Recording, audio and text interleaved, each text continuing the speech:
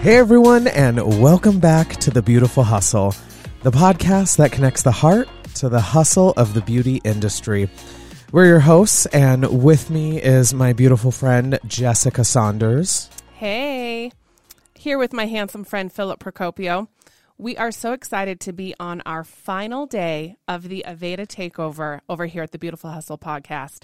We are going to end with our biggest interview yet, and I cannot wait to share with you this conversation we're having with Antoinette Beenders. She is the Senior Vice President of Global Professional Artistry at Aveda. She is a worldwide industry icon. She has won some of the most prestigious awards, including British Hairdresser of the Year. She has styled for some of my favorite brands like Alexander McQueen. I could literally do an entire episode just celebrating her, but let's just welcome her to the podcast. Welcome, Antoinette. Hi, guys. How are you? We are fantastic and so excited to be here with you today. Same here. I'm really excited, and what a wonderful opportunity to share, to share some of my history with all your viewers, your listeners, I suppose, on a podcast.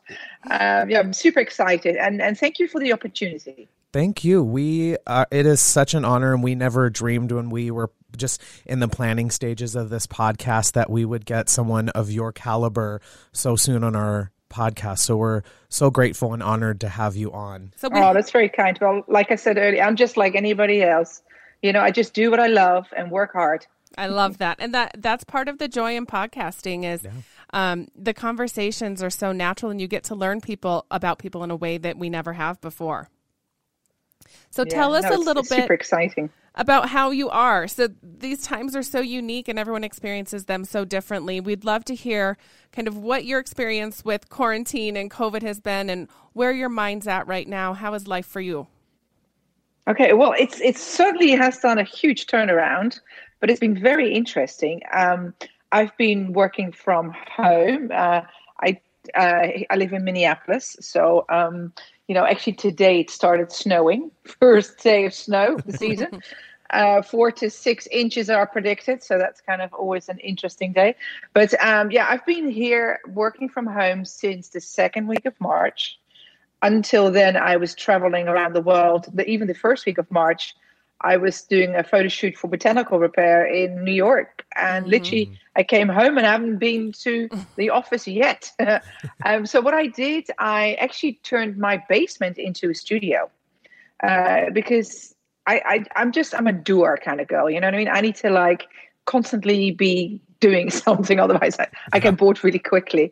So I decided, what can I do to help the network or to, because it was such uncertain time, especially in the beginning of March. What can I do? Everybody's sitting at home, twiddling with their fingers, and hairdressers are not good still sitters.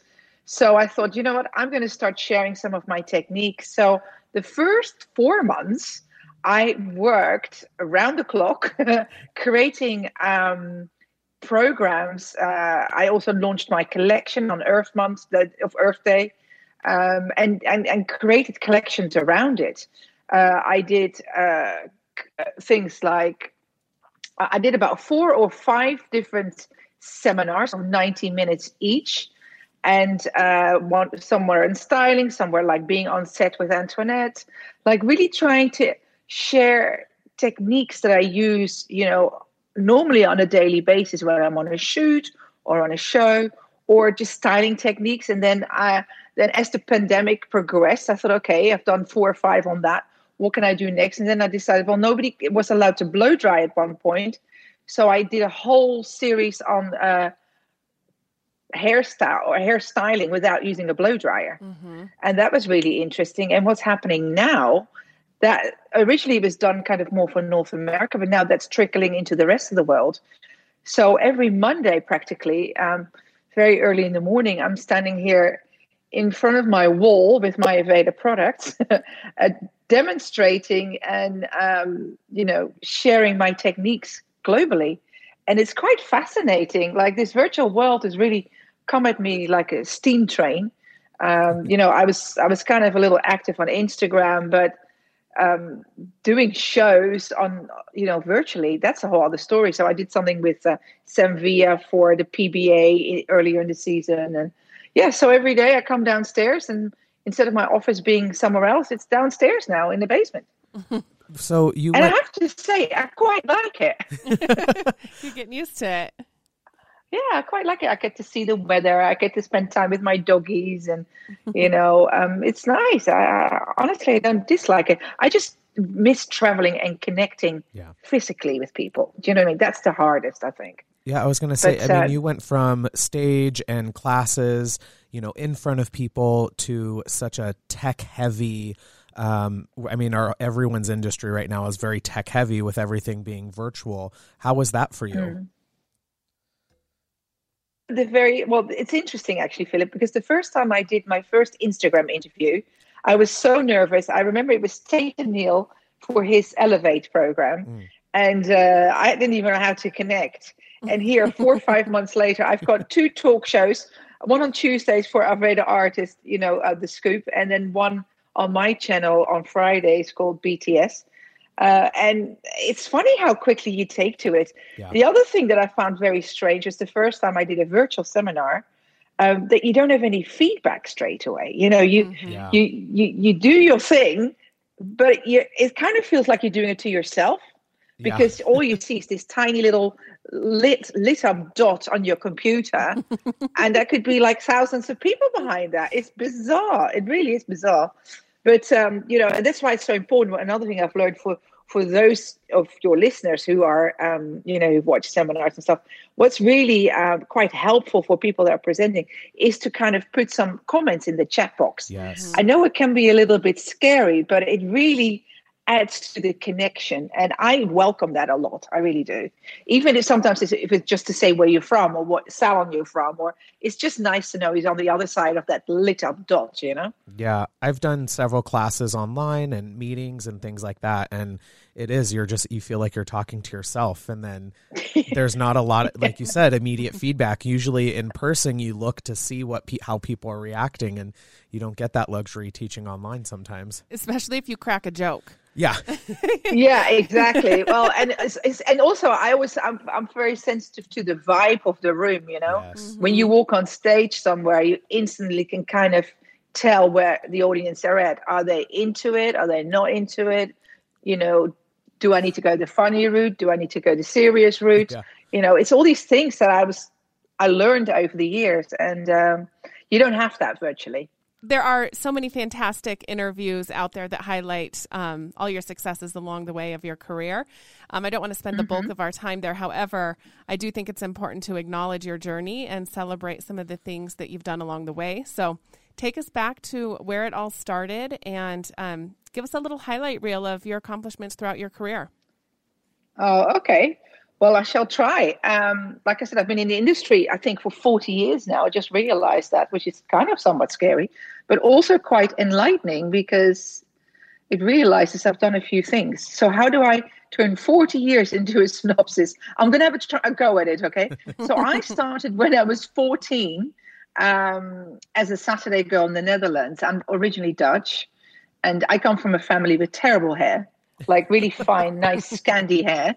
And my mom used to go to the hair salon every Saturday. And, she said, can my daughter work here on Saturdays? And basically that's what I ended up doing. I ended up like making coffees and sweeping the floor. And I really loved it. I really enjoyed it. And that kind of progressed into, I still was at school. So by the time I was 16, I was allowed to go 1 day a week to a hairdressing college. And then I work 4 days a week in a salon. So I did that. I was always quite quick with things, because when I put my mind to something, I get kind of quite tunnel focused and go for it. And so by the time I was 18, my manager in the salon went on holiday. And while she was away, I did double the takings. She put me in charge. So when she came back, they made me the manager, which was quite odd at such a young age. But I had a lot of, enthusiasm, and still have. I love doing hair. I love being with people, and I think if you add a bit of technique to that, you got quite a good formula to work in a hair salon. So by the time, but I also realized, I was in the Netherlands, and I wanted to have a career in hairdressing. I love being a salon hairdresser, but I also wanted to travel and see the world and do other things, and I'm always very attracted to art. My father was a photographer. My mom was an accountant, funny enough, and I think I'm the perfect balance between art and business. And not many people know that of me, but I suppose I had to survive in this industry for such a long time. Yeah. But anyway, when I was 20, I decided to move to London because London was the epicenter of world's hairdressing. Trevor Sorby had just won, for the third time, British Hairdresser of the Year. And I thought, I really want to see if I can work with someone like that, because I strongly believe that if you want to have a career in whatever it is that you do, surround yourself with the best people that you can. And at that time, it was Trevor Sorby. So I just moved to London. And the first time, funny enough, I did it twice, because the first time I went there and I said to Trevor, I want to come and work for you. And I didn't speak any English. Well, very broken English, like, hello, yeah, I live in a house with 4 windows. That was about all I could say. And then Trevor said, well, thank you, but no, thank you. So he sent me back to Holland. And I thought, you know what, Trevor Sorby, I'm going to work for you, whether you like it or not. And that's really is like the true Antoinette Beenders inner kind of vibe. If you give me a challenge, I'm on it like a rash. So I decided 6 months later, I thought, I'm just going to move to London. And he's going to take me on. So I went over there again, and he said, oh, I recognize you. You've been here before, haven't you? And I said, yes, and I'm not leaving. You should have seen his face. So he said, but okay. He said, what you do then is I'm going to make you a junior. You're going to go and work in our institute as an assistant, and then we'll retrain you. And then if you pass your test, I'll give you a month. If you pass the test, then you stay. And if you don't pass the test, we send you back to Holland. And I said, yeah, challenge taken. And that's what I did.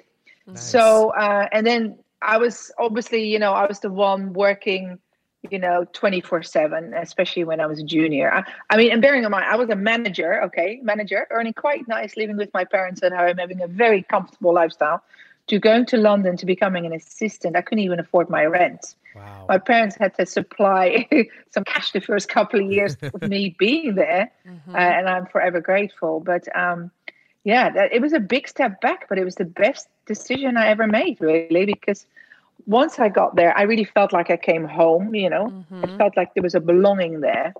And I stood outside Topshop, which is like a fashion shop on Oxford Circus.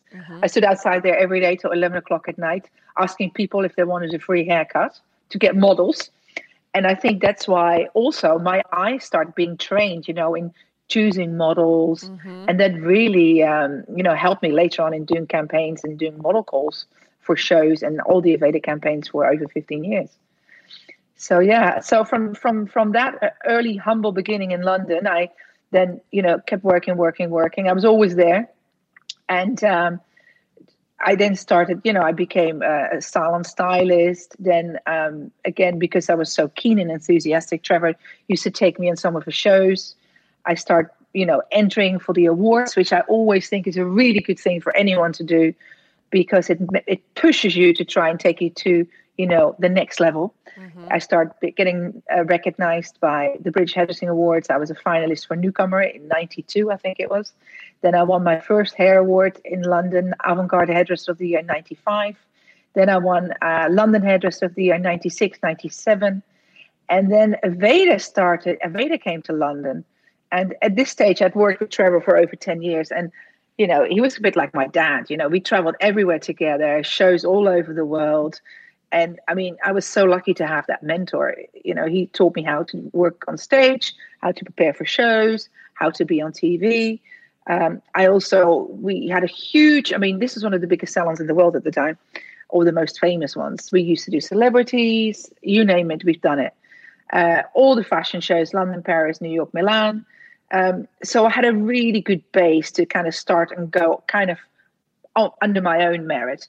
So when Aveda came knocking on the door, and they were going to open a salon in Harvey Nichols, which is one of the most prestigious department stores in London at that time. It's a bit like the Bergdorf Goodman in New York. Harvey Nichols was that in London. Yeah. And when they said, we're going to open Aveda, and I had never heard, I heard of it through the editorial side. I played with some of the products, and I was quite, intrigued by it, but I'd never heard of Horst or anything. And in 97, Horst came to London to look for talent. And I was introduced to him. And not knowing who he was, I was pretty frank. He said, well, what about you come to America? I said, I don't think so. I've been traveling the last 5 years, every weekend all over the world. I want to stay home for a bit. And he said, okay. He said, what about this? He said, why don't you work on opening the salon here in Harvey Nichols for Aveda? And then now and then we'll fly you to Minneapolis and you do some shows for us. And that's how my Aveda love affair started. Mm-hmm. So in 97, I joined Aveda. I came to Minneapolis, and I never forget that. I did my first Master Jam, and Ginger Boy was in the audience with Horst. And she said to Horst, don't let her go. That's awesome. 2020, I'm still there. So did you do a collection that year, or was that just your first year doing a Master Jam? No, that was just the first appearance at Master Jam. When we used to do the Master Jams at the Institute here in Minneapolis. Yes. And what I used to do, I used to kind of fly in and out, come here, do a show, go back to London.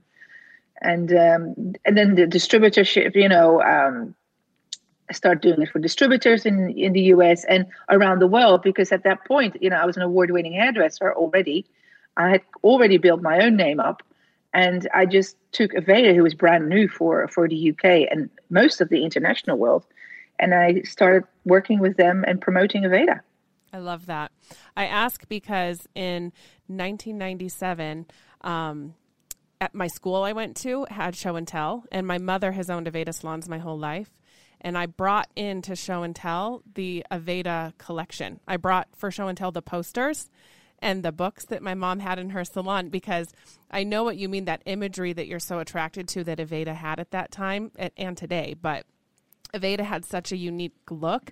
Even at that young age, I didn't know what Aveda was, but I knew I loved the images. So it's so funny. My third grade teacher talks about it now, that I work for the company that I brought posters of in third grade for show and tell. Isn't that cute? That's cute. I know. You know what? It's so interesting, though, because for some reason, I've always said this, Aveda is not just a beauty brand. It's a calling, I always say. It's not a bottle on the shelf.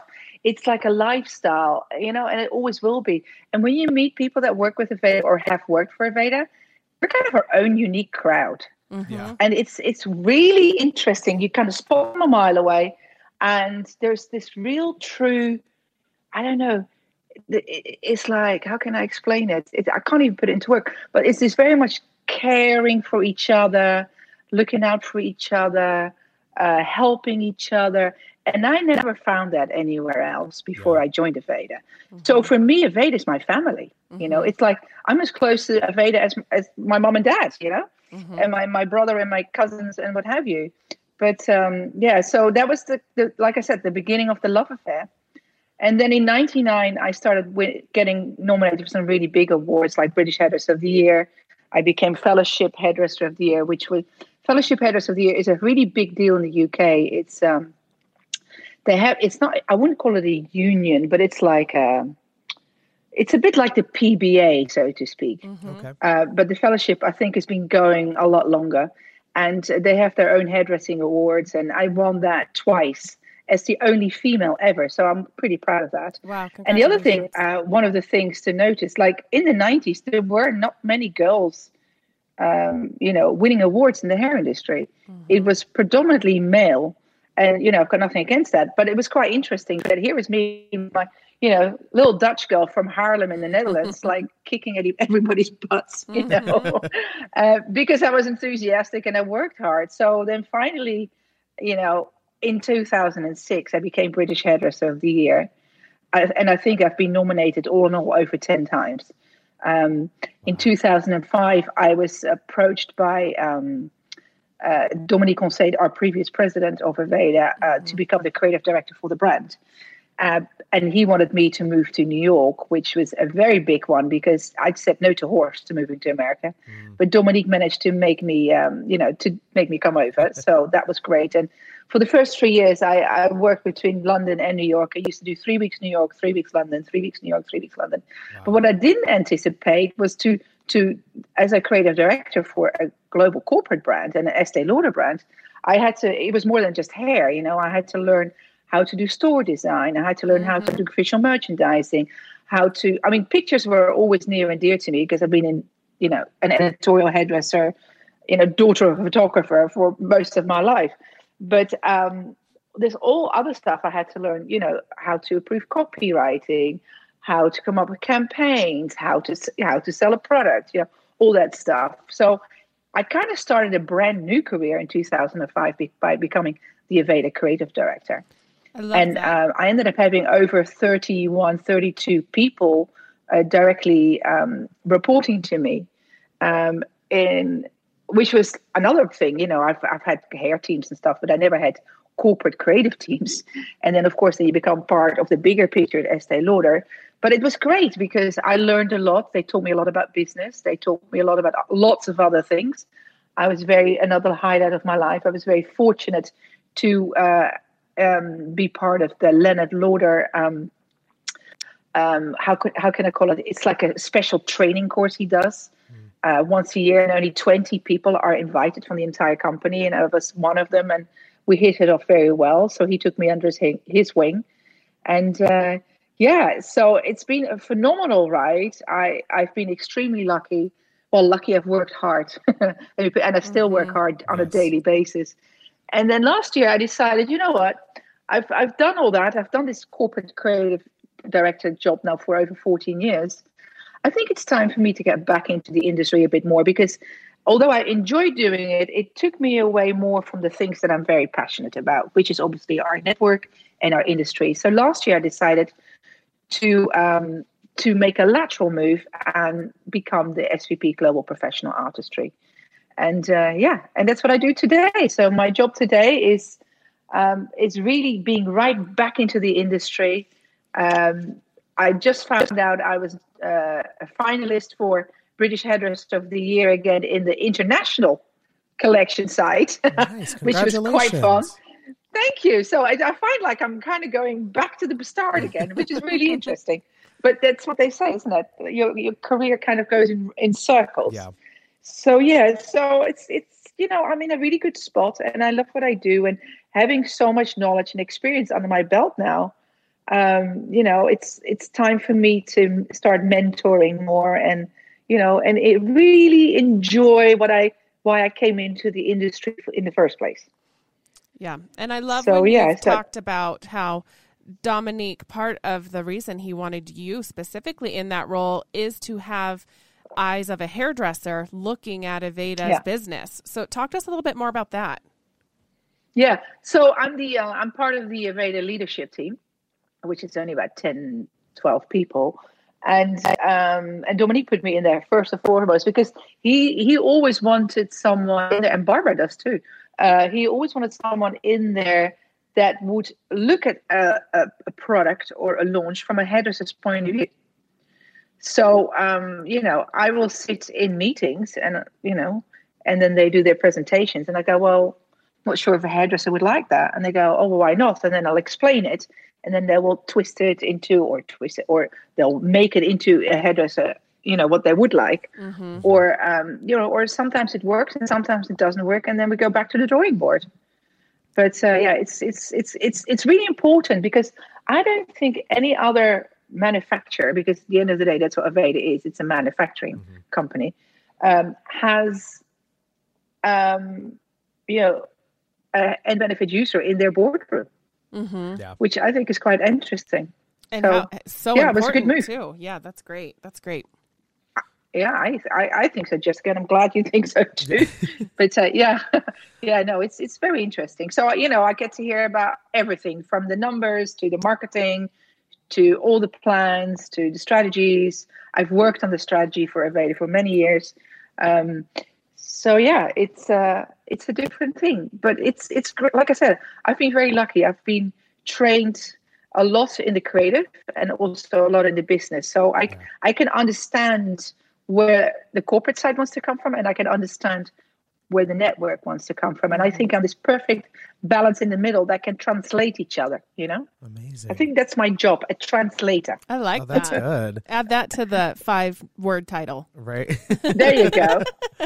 So Antoinette, of everything you've done, all the shoots, campaigns, shows, what's one that sticks out? What's maybe I don't want to say pick a It's favorite. like picking a favorite kid. Yeah, but maybe something memorable from a show or an event. Oh, I mean, I have to say, Congress obviously stands out. Yeah. Without a shadow of a doubt. I mean, God, we had some amazing. I mean, I have to say, when Congress comes around the corner, I work on it for 6 months of the year, and I remember doing my circus show. I think that's one of the standouts. Yes. I try to really combine a different thing where I try to create. In the past, I always did hair and fashion, but I realized for the evening performance, I put emphasis on the word performance that time, and it was the first time where I combined fashion, because fashion is in my blood, and performance. And I actually was very lucky to work with the people from Cirque du Soleil. So I bought the Cirque du Soleil artists and mixed them with the fashion crowd, which the first time round was a really weird thing because if you think about all the professional models, they're like 5'11", 6 foot. And then you have, at the same time, you got about 25 models that are very tall ladies. And then you got about, 15, 20 performers, and they're notoriously much shorter, more my height, like 5'5", 5'6". Yeah. And it was so funny introducing them to each other because I wanted to kind of have fashion catwalk with performance, some act through it. And it's so bizarre because the performers first were very intimidated by the models because they were so tall and so beautiful. But then the models were really intimidated by the performers because they did such amazing things. Mm-hmm. So it was a really interesting combination. And it didn't sink into me until the day of the show, when it all came together. Mm-hmm. And I think that was the first time when it was super magic. So that stands out for me. Yeah. Another thing that stands out for me from a photo shoot point of view, going to Nepal for the first time. When we, when we used to, I used to go to Nepal every year for about 7 years to photograph the holiday campaign. Mm-hmm. And the very first time we have somebody in the company called David Hercock, and he is a phenomenal man. He's got all the contacts in these faraway countries, where we raise money for Earth Month for. And he said, we need to go to Nepal. I want you to come and see how people make this beautiful locta paper. Mm-hmm. I said, okay. And he said, then you can photograph it. I'm like, all right, so let's go to Nepal, do a photo shoot, bring no model, and just use a person from there. Well, I don't know what possessed me to do that, but I got there, and then I had to get on a little mini plane in the middle of nowhere, and it was just literally 3 months after the war had ended there. And literally I arrived. I mean, the journey by itself was quite incredible. Mm-hmm. And then the first night I had to sleep. They said, oh, don't worry. I said, where are we going to sleep? He said, oh, don't worry. We're going to sleep in a palace. And I'm thinking, I was spoiled at that point. Palace, that sounds good. So I get there. And it was a palace made out of dung, cow dung. Oh, wow. I am not joking. And honestly, it was like more like a mud hut kind of situation. Uh-huh. There was no water, no kitchen. We had to get the water out of the river and then boil it and then filter it. Oh my! Wow. Going back into time, it was unbelievable. But that was the beginning of the journey. Then the next 2 days, he said, "What we're going to do? We're going to just walk to this village where the ladies work that made the paper." Well, what they didn't tell me, it was 2 mountains further down the road. So honestly, it was phenomenal. It was scary because I'd never done anything like it in my life. Uh-huh. But it was probably the best lesson of life I'd ever had ever gone to. And when we got there were like hundreds. Can you imagine walking for 2 days over 2 mountains? And then you get there and there's like hundreds of people waiting for you to get there. It was all in traditional dress. It was phenomenal. Cool. And then my husband, who came with me, he's a photographer. He, my dad had given him his old Polaroid cameras. So we decided to start taking pictures. So, like just as a private project on the side, because they were so phenomenal looking, these people. I'd never seen anything like it. So we shot a campaign, and then we decided to start doing pictures. Well, these people had never seen a photograph before. Oh, wow. So we took a picture. We took 2 Polaroids, and then we gave them one, and we kept one for ourselves. And honestly, and when you take a picture of someone who's never had a picture taken, they don't pose. So they just look at this like weird little box, that's camera. And honestly, I have some some of these Polaroids. I must put them on if my husband allows it, on my Instagram one day, because it was really, really super special. Talk about Nat Geo, It was very much like that. Please do share those. Because a lot of people will never have that experience. I don't anticipate ever meeting someone who's never seen a picture. That's a really unique experience. Yeah, I mean, I think they're that good. It's worthy of an exhibition, to be honest. Yeah. Honestly, they're quite phenomenal. But the other amazing experience, and again, Nepal is very close to my heart because, again, I've had so many amazing experiences there. It was another year we went up to Nepal to shoot the holiday campaign. And, we wanted to have snow in the picture. Now, as you know, because of global warming, the snow line in the Himalayas was going higher and higher because, global warming. So I knew at this stage I had to climb a few mountains because, I'd been before, I wasn't stupid. So we walked for 2-3 days, and we walked with a whole gang of the Nepali people, and they're the nicest people I ever meet. And at this stage, we brought the people, we were going to photograph. We did kind of a mini casting at the plant, where they do the paper, and then we're going to go up to the snow line to take the pictures. And we get there, and there is no snow. I'm like, I can't have just flown all the way around the world, track three mountains or 3 days, and there's no snow. They said, you know what? We'll send someone out a little bit higher up to see if there's snow. So the person ran out. Well, they run up there. I don't know how they do it, but they went up there and came back. Yeah, found snow. So the next morning, the whole lot, all trekking further up the mountain, and there is a patch of snow. I honestly, it's like 1 square meter of ice. It's not even snow. And I'm like, there's no way I can shoot the campaign here. And at this point, I'm on top of a mountain, okay, with children, with people, with everybody that's needed. Wow. And suddenly, and I've never seen anything like it. It was the scariest thing ever. The sky went jet black. And suddenly the Nepali people start building a little tent and start all huddling under this tarpaulin. And I'm like, something bad is about to happen. I could feel it in my blood, And I said, you know what? Let's just go back to our camp because this is not safe. And you know what? No campaign is worth this. This is not worth it. So I said, I'll figure it out when I get home. We'll just do something else. So we started running back down the mountain. And as I started running, it started hailing, but hailing so much that it was like tiny little polystyrene balls, and they were like a meter deep, Wow. So we were running. It was like running through these polystyrene balls, but it was hail. And it was like, oh, this is crazy. We need to get to the camp so we're a little bit more sheltered and we're safe. And so we finally made it to the camp, and I thought, you know what? And it was funny, as I would run down the mountain, I never forget it. It's so clear. It was like a calling. It said, you know what? If you can do anything. It was so weird. It was like something like the universe said to me, you can do anything. You can make it happen.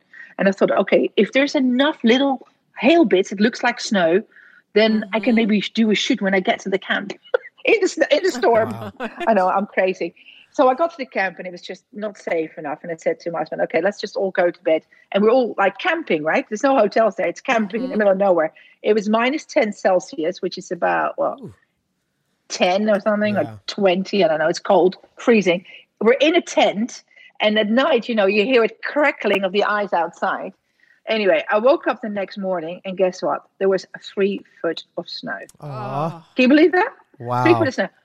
I said, everybody, don't even brush your teeth. Let's shoot this thing now. We shot it in 20 minutes. Guess what? 20 minutes later, the snow had melted. Oh my gosh. gosh. Oh my gosh. Can you believe it? That's the stars. That's incredible. It was, I know. Unbelievable. For anyone that thinks your job is so glamorous and high end, I mean, cow dung palace, 3-day hike just to shoot and have to turn around. That's incredible. Yeah. Oh, and then let me add a little onto that. So in the cow dung palace, on the way back, obviously we had to sleep in the cow dung palace before. Again, we got locked in because the plane wouldn't come. And it's not like, you're waiting for Delta Airlines to, land. No, it's like a mini plane from the government. But the weather was so bad. So we got stuck in the cow dung palace for 4 days. At this point, I haven't had a shower for a week. I'm stinky. The whole crew's stinky. And I'm like, but what I did have was all those Aveda gift sets. Oh, so I decided to wash everybody's hair. Nice. including all the porters. Everybody's hair I washed. And I tell you what, it felt so amazing. nice. It was so great to have clean hair.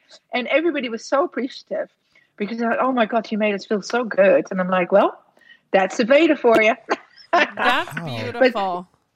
Yeah, that was fun. It was really fun. And also, you know what? That cow dung palace stunk so bad. I put some of these candles out. You couldn't even smell the candles. Oh my gosh. Wow. What a So, special anyway. experience. Yeah, that I have had a few of those. I bet. Fantastic. So speaking of like planning and going into events and of course Congress is supposed to be this month, but of course because of the global pandemic, it got pushed back. So I know you can't say what you were going to plan, but maybe tell us just a little bit about what for you goes into the process of planning something like that. You said you spend about 6 months. Yeah, that's right. Well, it kind of takes over my life, let me put it that way, when I do an evening performance, because, you know, everybody does an amazing show during the day. And I'm so proud of everyone, you know, the artistic teams and all the guest artists, you know, nobody gets on that stage that is not worthy of being on stage. Yeah. So when it comes to the evening performance, you know, people expect a lot. Yeah. And I'm partly self to blame, but it also gives more pressure on me every year I do it, you know, like what can I come up this year and what can I do? So it's a process that kind of, it started like how I started with campaigns and collections. It's a similar process, only this is the live version and photographs are the still version. What I do is I collect a ton of pictures every day. When I see something that I like, I put it in my phone. Whether it's a word, whether it's a picture, whether it's a video. And now with Instagram, it's easier because you can make all these separate folders. In the early days, I used to cut out pictures and just stick them on a mood board, you know. And I'm a bit like a sponge kind of person. I will go everywhere and anywhere, and I pick up little bits. Oh, it's over there, and I saw that, and that was kind of cute. Oh, I saw this girl walking in London with these really fun shoes on. Let's take a quick picture. You know, all these things. Everywhere I go, I take pictures. And they go in my phone. And then when it comes to Congress, we find out the theme because we decide, as with Kevin Molan and with Barbara, we decide on the theme. And then I start looking into these thousands of pictures and I start creating. And it's funny, when you collect all these things, you found there's like themes in your picture. So I start putting them in buckets. Yeah. So I end up with 10, 15 buckets. Then we start adding the theme. And then very clearly you can see which bucket works within the theme and which bucket doesn't. I normally do about 5 sections with 1 or 2 live demos. So I know they're always in, and I always try to like say, how can I do a demo differently this time? Or how can I add that? Or how can I add that? And of course, now with all this new incredible, you know, digital experience and, you know, I'm obviously looking into the technology side. Last year, it was the year before, I think, on Congress, I started tapping into that, where I created the opening of the evening performance was a whole digitized story, which was all around, you know, it started off with like, where would Horst be right now? And it's funny, I actually get quite emotional talking about it. It's like, what, you know, I was thinking, where's Horst right now? What's the world that Horst would be in right now? And that's how I came up with the opening performance, because as we had a very big shift in leadership that year, I wanted to make sure that the network knew that it didn't really matter. You know, we were still, you know, the people that matter were still there. Do you know what I mean? Yeah. Yep. And that's why, for me, I really wanted to bring Horst to the forefront in this opening and really sharing, you know, with our Aveda network what we're all about. And that's how that came about. Yeah. And then, you know, the whole thing on technology, you know, I did a lot. Last time I worked a lot with a company in London that did all these very technical things. I actually had a lot of tricks in my show that didn't even work. 5 of the things that I come up with didn't even work. And I was like really bummed about it. But yeah, it was annoying. You know, sometimes that happens in a show. Yeah. Because the more technical stuff there is, the harder it is to pull off. Yep. But, you know, I remember the butterflies, you know, the girl pressing the and again, the butterflies was a thing for Horst, you know, because he used to love butterflies. So the butterfly hairpiece, where she pressed the button and the butterfly started to fly off the headpiece, and then that was animated in the background with video, while simultaneously, I really wanted the audience to be close because it was our 40th anniversary. They all got a birthday card because, like I said in the show, it's everybody's birthday because we are all Aveda. Yeah. Was that there and was then something the under our butterfly seats? flew out. What's that? Was that there was something under our seats, right? That's right. Yeah, Yes. there was an envelope stuck under your seat. Yes. And when the butterfly girl walked out with a butterfly hairpiece, and also the whole show I had narrated, so it was a story. It was the story of Aveda.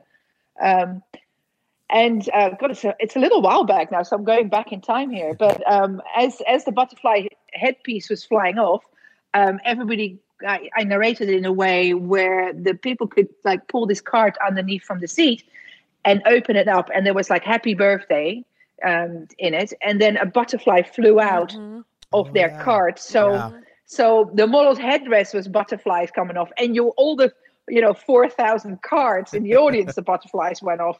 So, and I really love the connection, the interaction with that. It was pretty magic. And there was something else that I was going to say. Those cards. Oh my God, I need to tell you the story about that. So we put all those cards on because there were like 4,000 cards. That's like two shopping trolleys full of cards. So Wendy Rose, for those of you who remember Wendy Rose, she's a super trooper, and she always helps me, my team. She said, "Don't worry, Antoinette, I'll take care of it." So like 10 o'clock at night, after the last rehearsal was done, she said, "I will go in there and I'll put all those cards underneath the seats with a team of people." So she did. She put them all under, we had some of that double-sided tape to stick them on there. We get to we go home at 11, 12 o'clock midnight because it's always very late nights the nights before. And we get there at 6 a.m. the next morning to start working on our show. And Wendy runs into the auditorium because there's no one there yet and decides to have a look to see if the cards are still up there. And guess what? All the cards had fallen down. Oh, no. Oh my God, we both cried tears. We were like, oh no. But you know what? The trooper that she got a team together and got them back on there again. So that's all being restuck under there. I know. But you know what? It was so worth it because the moment was so magic. And I really wanted something for the audience to have to walk away with a special memory, of the 40th. And that was that moment in my show. So yeah, it was a pretty emotional show. But there were things that didn't work out. I had this whole cool thing with the screen and the lighting wasn't right. And, I can go on and on. Actually, I'm still annoyed about it. And it's 3 years ago. But you know what? Next year, it's not going to happen. We're not going to have that. Yep. We're going to make sure that. Right. I love that. We're just going to make it better. And then the tricks that did happen, I can do them, Exactly. Some ammunition in my pocket. I love that. Well, Antoinette, talk to us a little bit about what's next for you, what's next for Aveda. What does the future look like? It's really good. It's a great question. I mean, I think I was thinking about this because obviously I had a feeling something like this was coming. And I thought, you know what? We're in such weird times. I would hate to say we're going to do this or we're going to do that because, to be honest with you, I just take every day at the time. We're in a digital revolution. We're in a pandemic. I mean, you can't make it up. Yeah. And it's not just America; it's global. So it's kind of a really weird thing. I mean, thinking about, I haven't seen my family for a year now, and it's really starting to affect me. So if you ask me what's the future, I want to go and spend some time with my family. Nice. Number one. Of course, supporting the network. Yes. I think Aveda is such a rock solid company, backed by an even more rock solid company, Estee Lauder. That I have great faith in Aveda, moving forward into the future under the leadership of Barbara Dallaire. She's so full on digital and new experiences. So I'm completely confident about the future of the brand. I'm not worried about that at all. I think if not, and you can already see things that I have, like botanical repair, NutriPlenish. Yes. We're actually made more progress with our technology and plant power and plant knowledge than we've ever done. So I feel I'm very optimistic on that. I think we can't go wrong. Yeah. And there's so many opportunities that we as a network have, with our product. So I'm not worried about that. When it comes to our industry, again, things are weird right now. Yeah. People, I know in Ireland, for instance, people are shut down again. Oh. So I just hope this pandemic goes away real soon, as soon as possible. Yes. So, and then we can get on with our new normal, because I don't think we'll ever go back to the way it used to be. Yeah. And I think it's all up to us to make it, to use it to our own benefit. Yeah. I'm not scared of it. I think it can help us. But one thing I hope that we keep the human side to things, I'm looking more on a grander kind of top level scale. Of course, I'm extremely passionate about our network and our hairdressers, our 50,000 artists in our network. So for me, the care factor is huge. That's my number one thing. Yeah. Hence, I started the Scoop, on Tuesdays at the Aveda Artists to really get the network a bit like you guys, get to know the people a little bit more behind what's going on. Yeah. And that's why I started the Scoop. I was sitting at home here one day and I thought, wouldn't it be nice if we got to find out a bit more about Ricardo or about Kenneth Dawson, who did a killer job at the Texture Jam, or get to introduce some new people, in our network. And that's why the Scoop started. And then I realized, well, okay, because I have so many facets to what I do, why don't I do something similar? Why don't I introduce my followers, which is predominantly Aveda? Why don't I introduce them to all those amazing people I've worked with, the photographers and the models and the makeup artists. So that's how the BTS, behind the scenes came about. And that's every Friday, also 4 p.m. Eastern time on my channel at Antoinette Beenders at Instagram. And the Scoop, for those of you that haven't seen it, I heavily recommend you watch it because it's real fun. And it's only 30 minutes. Yeah, it's a great one. They're fantastic.